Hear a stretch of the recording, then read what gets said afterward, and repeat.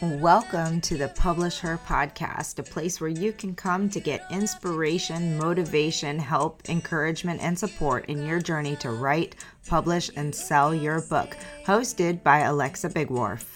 'Cause I've been where you've been, and I felt what you're feeling, and I don't want to get in your way. Welcome back to another just amazing episode of the Publish Her podcast. I'm Alexa Bigwharf, your host, and today we are talking about a really fun topic. Well, maybe not so fun if you're in the midst of trying to create yours, but we're going to dig into talking about your book, Blurb. This is not something I've ever talked about on the podcast, so I'm very excited to bring in a new topic for you. And it's also it's such a critical and crucial part of your book marketing and especially your sales pages. But I do have an expert to tell us all about it today. So we have Jessie Cunniffe. She's a professional blurb writer and book blurb coach from Sydney, Australia. So we'll have a lovely accent to go along with this.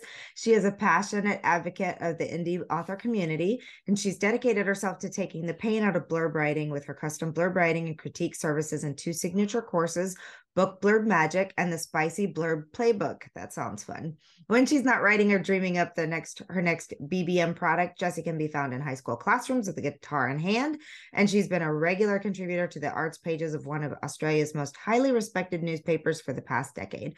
On the occasion that she manages to snatch some reading time, she's probably buried in P.G. Wodehouse or Agatha Christie. Sorry about that little catch there. Well, thank you so much, Jessie. We are thrilled to have you come and demystify the blurb for us. Oh, thank you so much for having me. It's my favorite thing to talk about. And as you said, it's something that's actually not talked about enough. And it is a really critical part of the book marketing process and one that can make such a difference to your sales and reader engagement. And it also makes content creation on social media a lot easier as well. There's lots of things you can do with the blurb. Yes. Well, I agree. And I'm excited to talk about all these things. Let's first start off with, especially for our newer audience who may be just learning about writing a book, what is a blurb and then I guess I'll ask that next question afterwards. What is a blurb? That is a great question. And the funny thing is that's actually changed over time. So a blurb once upon a time, and you actually still get like old school editors referring to this blurbs in this way. So it's a good thing to know. But a blurb originally was actually like the little endorsement quote that you would get from, your favorite author to put on the front or sometimes back of your book cover to show that your book was worth reading. So a blurb originally was that little praise quote that, this is the best thing I've ever read, or I couldn't put it down. These days, blurb is much more commonly used, almost exclusively used for your back cover description. So they're kind of one and the same. So I'm going to use blurb and back cover description interchangeably through this. And it's also the same thing as the book description that you put on Amazon. So whatever goes on your back cover goes on Amazon. There's a few slight differences, which we can talk about a little later. But essentially all of that is the blurb. So it's just good to sort of know that distinction first up, because if you do, I bought a book recently, it's by quite an experienced editor, and he was referring to blurbs in the old traditional sense, but these days it's pretty much just exclusively referring to your back cover copy. I think that's true for indie published books for sure, which is where we're focusing today and where you publish. They do still commonly use it in the traditional world. I cannot speak today, referring to a blurb by the same thing that it's. But I think you're absolutely right. Just like so many other words in the English language that can have multiple meanings, you can have it as a quote or as your description. And today we are referring to description, and that's where we're going. So just to clarify that for anybody, because I know somebody will be like, I still call them blurbs on my book. And yeah. Okay. So let's talk about this. You mentioned that it's going to be your back cover description and the description that you're using on Amazon and some other places like that. So you mentioned that there would be some slight differences in those 2 places. So let's talk about that piece. How does your back cover for the actual cover differ from the sales page? So the biggest difference is what we call the CTA, or the call to action. So on Amazon, because people are scrolling through, you need to keep them on the page. You need to actually give them a clear directive to go to that buy now or read now button. And it seems really self-explanatory, but I always kind of give the example of my apartment block has a really obvious number on the front of it. And I cannot tell you how many times people have stopped me right in front of that number to say, hey, is this apartment block number 22? You're like, I'm not going to give you my actual one, but point. and it's right behind me. And I know that I sent an email to my list about this recently, and someone came back and was like, this is such a great metaphor, because I always feel bad telling people, hey, go click buy now, because it feels like it should be obvious. But in actual fact, when you're kind of in that scroll mode, ideally what happens is people read your hook, they read the whole blurb in its entirety, they're scrolling all the way down, and then usually they need to scroll back up to click whatever button it is to buy now, read now if they have Kindle Unlimited, etc. So on all my Amazon blurbs, I always put a call to action, which is very, very specific. And I usually personalize it to the book as well. So let's say if it's the romance, it might be like, scroll up and click buy now to meet Scott and Judy today. Something that kind of draws them into your book, or, start the such and such series. But I actually give them a very, very direct instruction as to exactly where to go. And I know that a lot of authors feel uncomfortable with that at the start, but it's so crucial to making sure your audience actually takes action after reading that blurb, that they don't read it, go, that sounds like a great story, and then leave it in the dust. On your actual physical back cover, obviously you're not going to have something that says scroll up and click buy now. Some authors do still put call to actions, and I don't think it's a bad thing, to be like, start the such and such series today, for example. That's just a good one, just to kind of propel them into action if they're actually holding the book in their hands. But that is the crucial difference, I think, between your Amazon or any online book distributor copy and the one that actually goes in your physical book.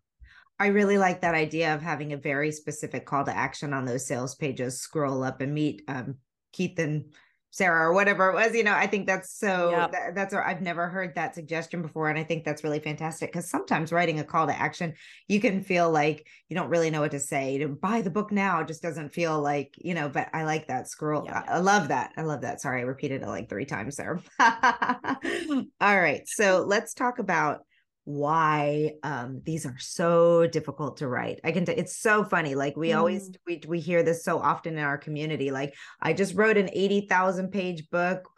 For some people it's hard, some people it comes easily. And for the life of me, I cannot write a 250 word or 300 word description for my back cover and my Amazon page. Why is it so hard?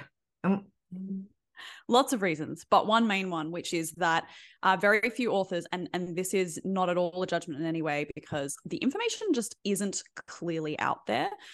Many authors don't actually understand the structure of a book blurb, and how can you put together a jigsaw puzzle if you don't actually know what pieces you're playing with? It basically becomes this minefield of trying to go through your whole book and pick favorites, go, oh, this plot point should be in there and this plot point shouldn't, or this character should be in there and this character shouldn't. And when we are approaching blurbs with the plot at the forefront of our minds, basically trying to condense our plot, it usually turns out very, very badly, because the kind of secret of blurbs, which shouldn't be a secret, and this is why I'm talking to people like you, is that plot does not, in fact, drive your book blurb. It actually takes up a lot of space.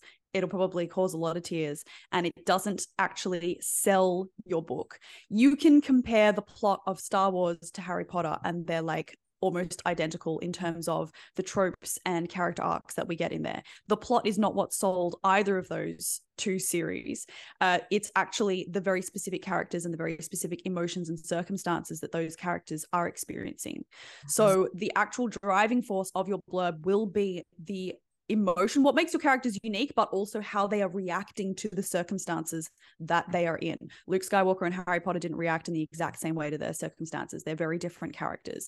They are actually what is selling the book. And we are, of course, talking predominantly fiction. I also teach how to write nonfiction blurbs as well. And for your nonfiction listeners, nonfiction blurbs, the driving force for a lot of books. And when I say nonfiction, I don't mean creative nonfiction. I'm talking like, self-help books, instructional guides, all that kind of thing.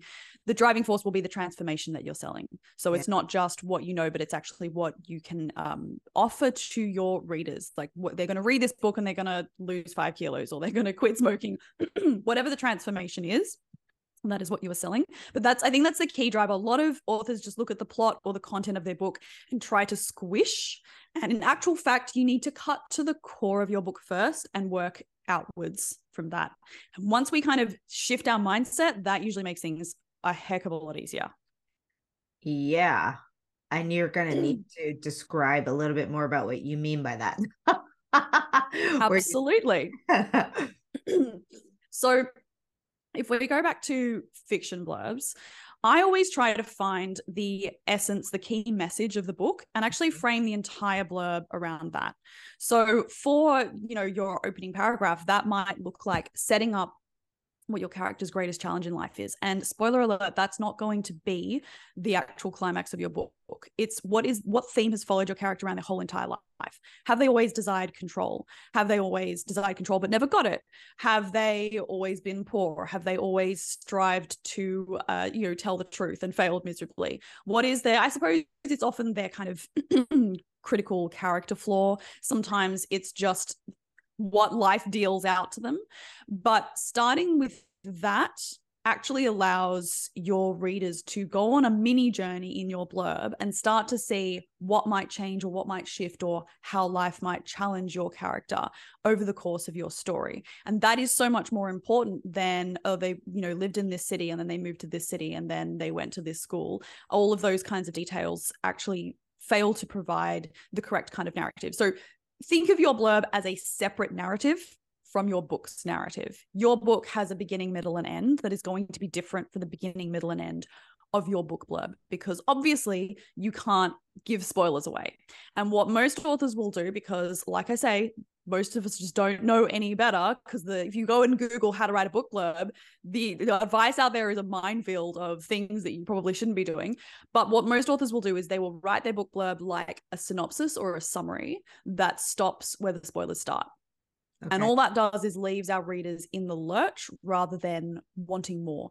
So you actually need to find a narrative arc within your blurb that is satisfying.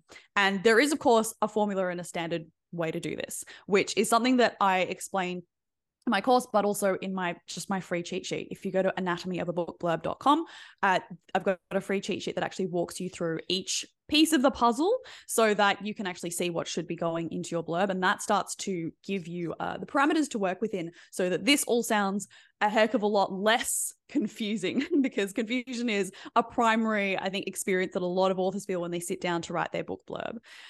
So did you want me to walk you quickly through the pieces of the puzzle? Yes, that would be fantastic. Thank you. Okay, so this is very similar for fiction and for nonfiction blurbs, and I'll explain where they differ. But if we start with a fiction structure, now most book blurbs are written in third-person POV. I have a whole bunch of stuff on my Instagram about first-person POV blurbs. There's always a big debate about it. But if you're just starting out and if you're unsure, third-person is a great place to start. That's what all the traditional publishers use. And it's also much easier to convey your story in third person. First person has a whole lot of complications.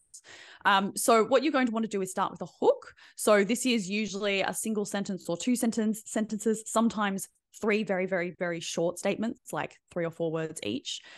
Basically a really punchy statement that captures the crux of your book, the main conflict. Sometimes I tell authors to use a really tense quote from the middle of their book that kind of has people wanting to go, well, what happens next? But essentially the hook should be something that its job is not to convey necessary information. Theoretically, the readers should be able to skip right past the hook and get straight to the blurb and not have missed out on anything, because sometimes the way book covers are formatted, that's what happens. Sometimes we skip things. But assuming that readers' eyes go straight to the top of your back cover or straight to the top of your book description, that is the thing that you want to put up there to draw them in really compellingly. And on Amazon, often it's the only part of the book description they can see, and they've got to click read more to see the rest of your blurb. So that's kind of, I probably spend 70% of my time when I write a blurb making sure the hook is right. And again, like that's something that there are formulas for and whatnot as well. And then we jump into mostly a 3-paragraph structure for a standard fiction blurb. First paragraph is your setup. Second paragraph develops I'm not going to say the plot because that's not quite right. It's developing the characters and developing the conflict. And the third paragraph raises the stakes. The third paragraph is where, we really have to make it clear to readers what the character stands to lose and or gain, so that they want to read the book. This is the part of the blurb that a lot of authors kind of skimp out on, because it can feel difficult to know what's a spoiler and what isn't. And it can also feel weird making your book sound exciting because it's your book. And then you pop your call to action at the bottom. For nonfiction blurbs, pretty much the same structure, but I recommend instead of a second paragraph that you actually use some dot points to highlight the key concepts of your book.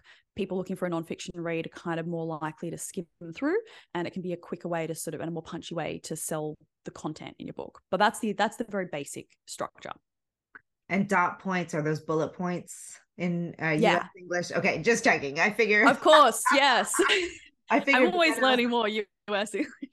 But then I was thinking, I don't want anybody to think that this is one of those like words that we use like plot points or something like that. Like, what's a dot point? But that's a very good point. This is what I do love about being Australian, and most of my clients are American. Is that I'm just always learning new US English. It's great fun. Well, for a minute, I was going to think that I had just learned a new whole concept of something that was written in a blurb, but there was a specific thing called a dot point. But that's not that exciting, I'm afraid. Oh my gosh, that's funny. So yes, yeah. Okay, moving right along here. So thank you for giving us that structure. So let's talk about how if you have any tips that you didn't just cover in that, on what are the tips to make like the best, strongest blurb. I feel like you covered a lot of it, but I don't know if there's something in terms of like word choice or anything like that that's, well, you're the expert. What do you think stands out as the top tips? So my top tip would be learn proper book blurb structure. That's going to make sure that the momentum is correctly maintained through your blurb, for want of a better expression. And it's also going to cut down the time it takes you to figure out what should go into your blurb, because like I say, it sets up those parameters where you're like, oh, I need A piece, B piece, C piece, and we're done. The second thing I would say is that your book blurb should be under 200 words. I have occasionally, for big fantasy epics, gone as high as like 250 in my head is the upper limit. I hate reaching 250. I feel like that's a failure. I'd say 230. 230 is the ceiling. I think if you can't say it in 230 words, we've either got a very complex plot, and sometimes it is absolutely justified, and fantasy readers know what they're in for. They're more likely to read a longer blurb because they're looking for a 150,000 word book. But for most blurbs, and certainly if we're on the other end of the scale, romance, 150 to 200 words is the sweet spot. Less than 150, you're not really going to have enough time to connect with your reader. And more than 200, you're probably saying things that don't need to be said for the average book. Picture books and children's books, shorter again, 50 to 100 words, generally speaking.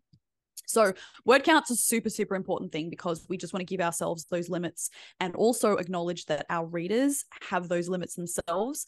I don't know about you, but I rarely read a blurb in its entirety unless it's really, really good and the story connects with me. So you have very limited time to get your audience's attention. Don't assume they're going to hang around. And what would my third tip be? I suppose my third tip would be not to stick too rigidly to any rules. So like when I see things like, don't mention anything outside of the first 50 pages of your book, alarms start to go off, because that's just the first 50 pages of a novella is completely different to the first 50 pages of 100,000 word epic. Right. So really beware of any rules that say you should only have this many sentences in this paragraph. Do I kind of 8 to 9 times out of 10 stick to the same number of sentences in, say, my opening paragraph? Yeah, I do, because it works. But there are exceptions all of the time. And I do think that blurbs are an area, and I think because people are sort of looking for the magic bullet, a lot of people kind of give those rules or make up those rules, and they can be unnecessarily limiting, and they can actually sort of damage your blurb. So be wary of any blurb advice that says you absolutely must do this. Even if I say it, I can guarantee you I've broken it at least once or twice, because there's just going to be circumstances. It's great to know the rules so you can break them, but those kind of real arbitrary, very, very restrictive rules, not a fan. So you can happily steer clear of those. Cool. I like having a tip being you don't have to do this. Don't follow that this. Is my favorite kind of tip. I know. Okay.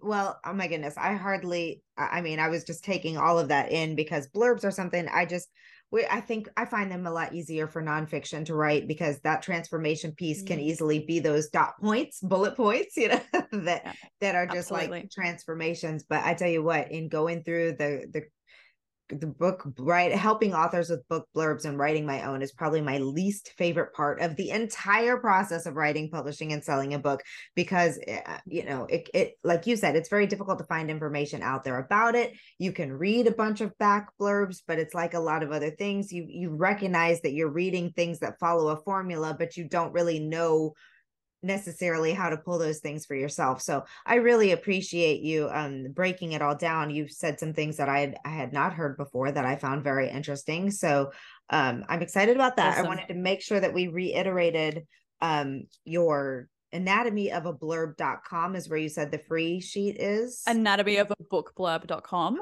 That's also the link on my Instagram as well. So if you hop onto my Instagram, it's just at bookblurbmagic. The link in bio will take you straight to my freebie. All you have to give me is your email, and I don't spam people. I actually send out blurb tips 3 to 5 times a week, and you can unsubscribe if you're trying to get to inbox 0. So that is the best place to start, and it will cost you absolutely nothing.